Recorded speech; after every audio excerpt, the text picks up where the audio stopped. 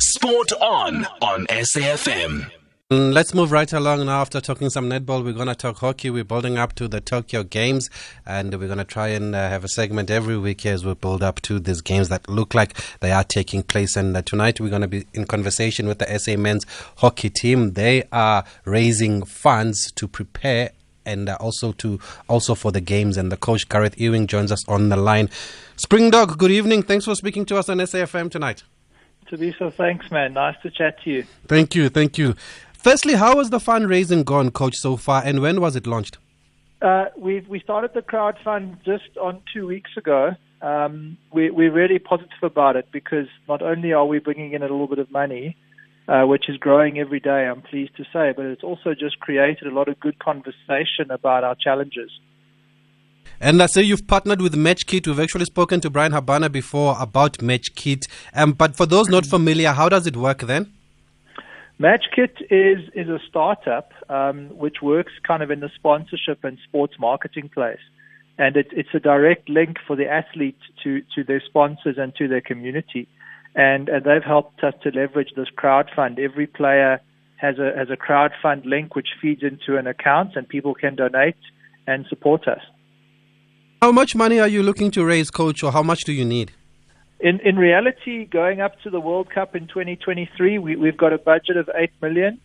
For the World Cup, for the Olympic preparation, we're going to need about 3.5. So, yeah, it's quite a big whack of cash. And I believe this will be without you even receiving a salary. That's correct. I'm unpaid, unfortunately. So then, what is the money for? Because I would think it's not just for those 2 or 3 weeks at the games. Not at all. We're kind of hedging our bets in terms of what costs we're going to need for the games themselves. Unfortunately, we haven't received guarantees that everything there will be covered. But essentially, the money is for our preparation. We can't just go to the games and be completely unprepared. That's just not going to give us a good chance to be competitive. So it's about a few preparation tours that we've got lined up, 2 in South Africa and 2 overseas.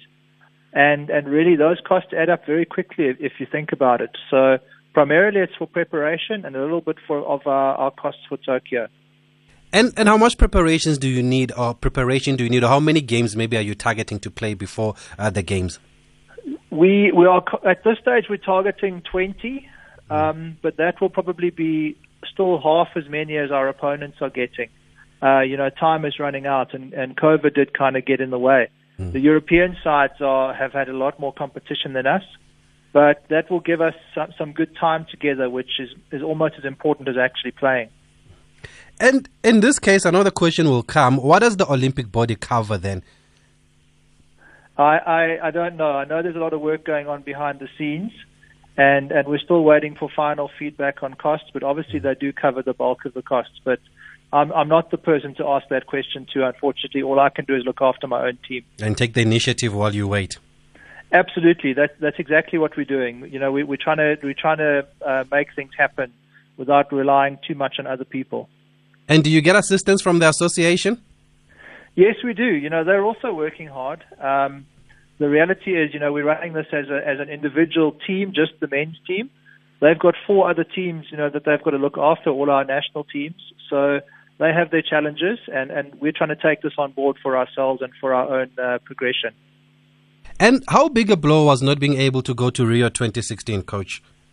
Yeah, look, we're going back a few years now, but it was a huge blow, specifically for the experience and then also for the ranking points that we lost by not being there. And those are points that we're still trying to make up. So, yeah, it's tough for us, and I'm glad that we're going to this games, and that we're already looking toward building to Paris, where we can hopefully grow from the experience we're going to get in Tokyo. And what would be the target then when you go to the Tokyo Olympic Games? Look, our dream is a medal, and it's not beyond the scope of our imagination. But our reality is we want to go there and compete in every game. We want to rise in the rankings and hopefully break into the top 10 over the next 6 to 8 months.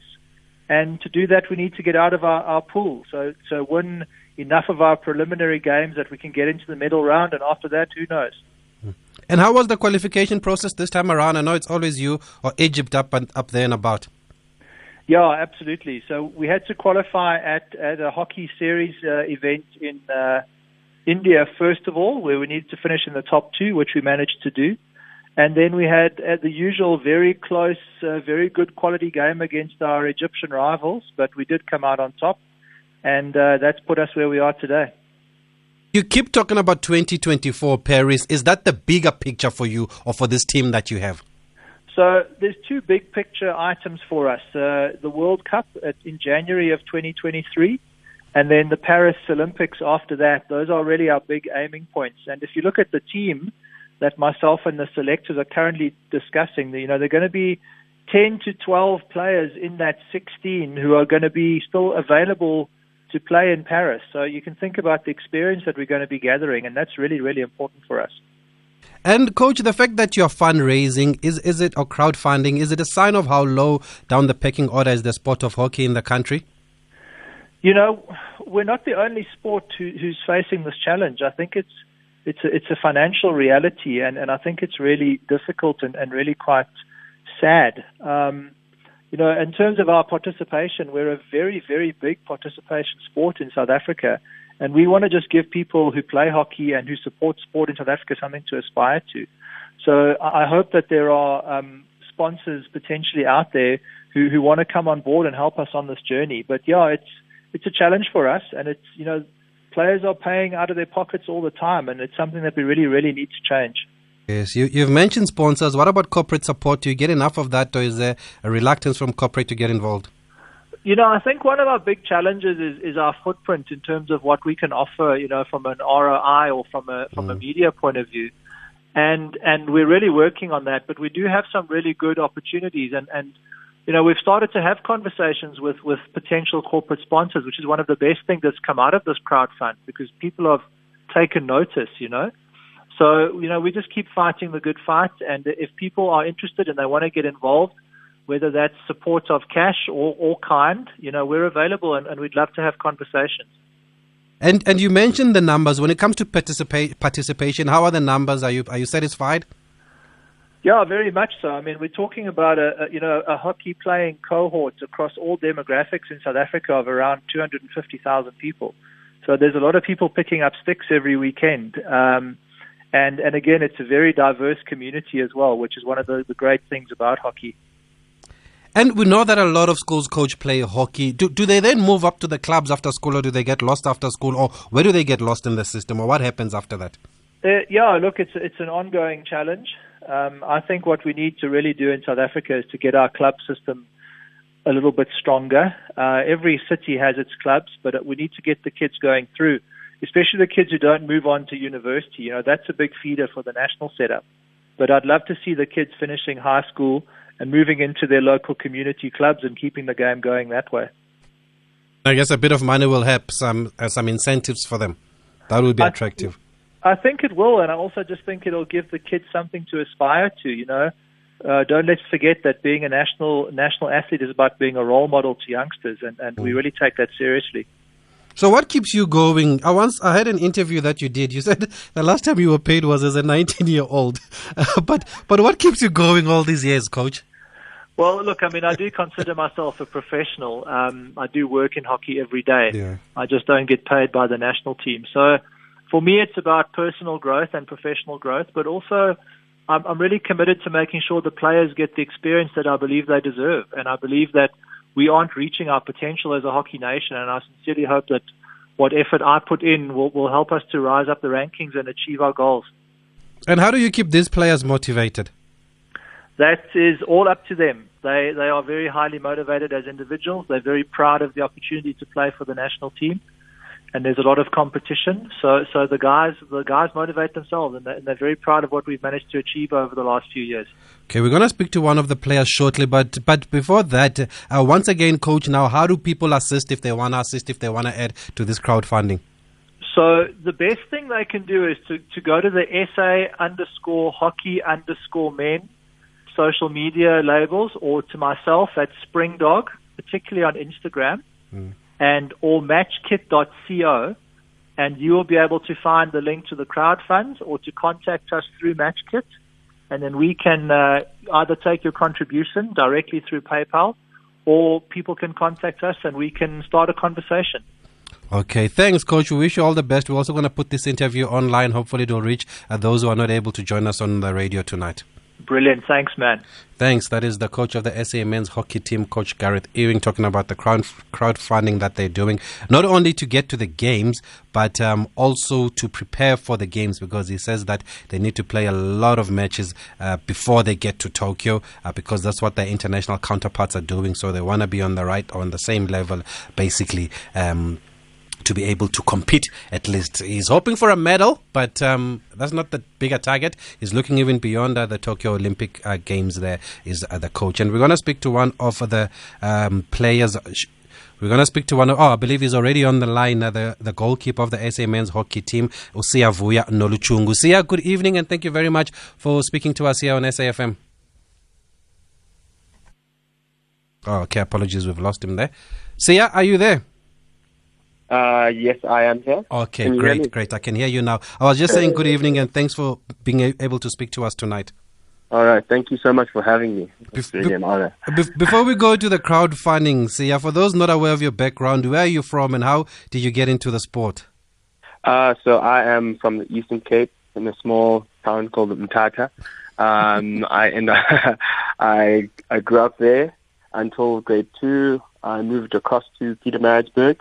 I went to Murchison Preparatory School, that's where the hockey started. I started off as a striker in the 6th team, and then the very next year I was asked to just volunteer as a goalkeeper for first team trials because there was no one available, and that's where things sort of just kicked off. And over a year and a half, I managed to do myself a little bit of justice and play decently. I got a scholarship to Maritzburg College, and that's where the hockey dream started. Played under 14A all the way through to first team. By the time I got to matric, I was fortunate enough to get into the SA setup from the age of 15, starting at under 16 for 2 years, and then going across to under 18 and under 21. Oh. And then from there on, I managed to get my debut after our 2016 Junior World Cup. Oh, that's wonderful. And I remember when we spoke to Sanani the other year, and she was telling us that when she told, I'm sure she's also an inspiration as a goalkeeper, but she told us that when she told a family that she wanted to play hockey, they couldn't understand because most black parents don't know a lot about hockey. How was the reaction from your family? Yeah, it's a very difficult one, especially for parents to fathom that you're going to take hockey seriously, because I was lucky enough that my cousin actually started first, and he obviously wasn't taking it seriously, but it was just very fascinating for me. But once I got to high school and I told my parents that I wanted to take this seriously, they were absolutely fathomed. They didn't know what to say, but they were so supportive towards the dream because by nature, all they just wanted me to do was just pass my grades and make sure that I got good marks. So that was a big motivating factor. If my marks dropped, I couldn't play hockey. If my marks were up, then I could play hockey. And that supplemented my university ambition to get my degree in architecture, and it's been on the uprise from there. And did you get that degree? Yes. I've got my bachelor's. And how has the journey been then of being a hockey player in South Africa? It's been quite an amazing journey because I've been fortunate enough to get a couple stints overseas. Being exposed to the national team also has opened up opportunities, not necessarily financial, but opportunities to play in different countries, learn different experiences, get to meet different players with different calibers, network with people, and I've been fortunate enough to play in South America and Argentina for 3.5 months, played in the United Kingdom for 6 months, and then played in France for 3 months.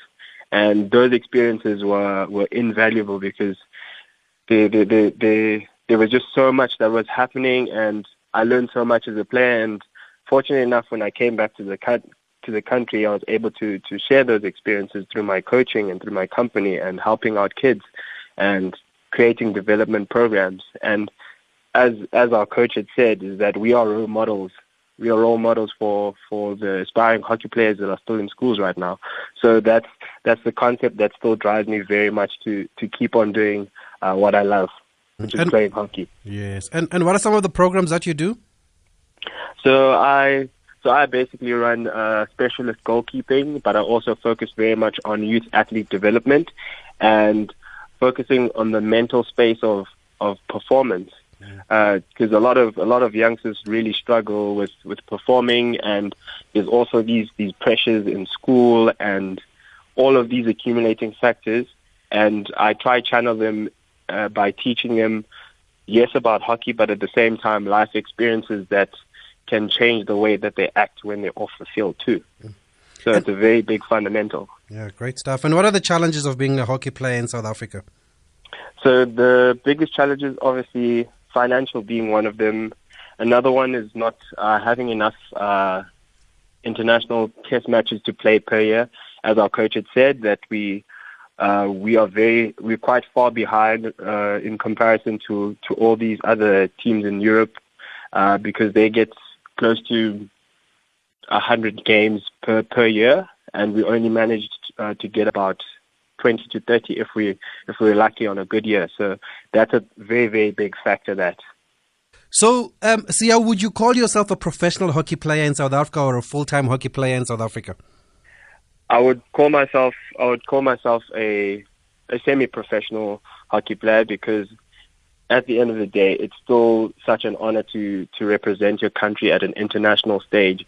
Yes, we don't get paid, but I feel like if we make the necessary steps in order to commercialize our brand and grow it from there, I think it can become a lucrative space for it to become a professional sport. Yeah. So you have to keep another job. Yes. I currently have two jobs, actually 3 jobs right now that I'm working at the moment. How are you able to find the balance? So the balance actually started quite some time ago, obviously being balancing studies and high performance program training and extramural activities. You sort of learn that over time to balance it. So right now, I've basically taken the same exact program I used during university and implemented it right now to my working career. And if it means waking up early hours of the morning and doing late night trainings, that's what it takes. Yeah. And now you have to crowdfund for the Olympic Games. I mean, what would you like to say to the people listening, people that can assist? I'd like to say, please can you get onto matchkit.co and contribute whatever you possibly can. We would appreciate your support to all the corporate companies that are out there. There's so much exciting stuff available for hockey over the next the next cycle, which is the next 4 years leading on to the World Cup in 2023 and the Paris Olympic Games in 2024. We have spaces on our marketing sector where we can sell parts of our shirts for people to market and to broadcast themselves. And obviously over some time there'll be enough space for it to be lucrative and for things to grow. And then they can also go onto my social media platforms on Instagram at Sia Nolochungu. They can go onto my Facebook page at Sia Nolochungu 26. They can go onto my Twitter at Sia 111, and they could donate on my link. It's matchkit.co/Sia Nolochungu/donate. If anyone is willing to contribute anything, we'd really appreciate the support. And finally, per player, how much do you need? The coach gave us the overall total, but per player, how much does it work out to? We haven't necessarily accumulated how much per player, but our total amount we'd like to raise, leading towards the Tokyo Olympic Games, is between 3.5 million to 5 million. Okay, We wish you all the best. We're going to try and spread the word as much as we can. I know that it is possible. South Africans are kind. They can open their hearts and their wallets. So if we can just spread the word and reach as many people as we can, we'll try and do our best, man. But all the best, Siya. Thank you for speaking to us. Thank you so much for having me, and God bless. Thank you so much. Thank you. SA hockey team goalkeeper Siya Noluchungu there talking to us about his journey and what they need to get to Tokyo 2020. And it is possible. It might sound like a lot of money right now, but I actually saw on social media, was it last night, there was somebody, I just forgot who it was. Oh my goodness. And my kid loves him. He's not gonna be happy with me for this. But there was somebody that was doing a 10 Rand challenge. I think it was for the students or for the fees, and they got to 1 million Rand. They got to 1 million Rand, and they recently started that, and South Africans were just randomly donating 10 Rand, and they put it up last night that they got to 1 million Rand. So well done. So it's actually Lasizwe. Yes. That's Lasizwe with those videos on YouTube there that the kids love. That's him that raised that money, and I guess is part of a team. So well done to them. But it is possible there if you're able to assist, get to matchkit.co and do assist, do help the SA men's hockey team get to Tokyo, or just our hockey teams get to Tokyo. Because I remember 2016, I covered it extensively. They'd qualified, but they were not allowed to qualify because SASCO said that you needed the international qualifying route to get to Rio, and they'd qualified through the continent, which was still recognized by the IOC, but they were not allowed by our own guys to go to Tokyo. It was heartbreaking. I mean, we covered that story, and as I always say, I was at Tokyo 2016 and they were not there. I mean, at Rio 2016, and they were not there, and surely they can't miss out now on 2 Olympics in a row, because we heard from the coach what it does for development, what it does for rankings, and also just the way that they're trying to introduce new people to the sport, and this is why it's important for them then to be able to go to these games. So that's what's happening as far as hockey is concerned. We're going to take another break, and we are hoping to talk Duzi with Sibonelo Kwela. It started today, the Duzi Canoe Marathon.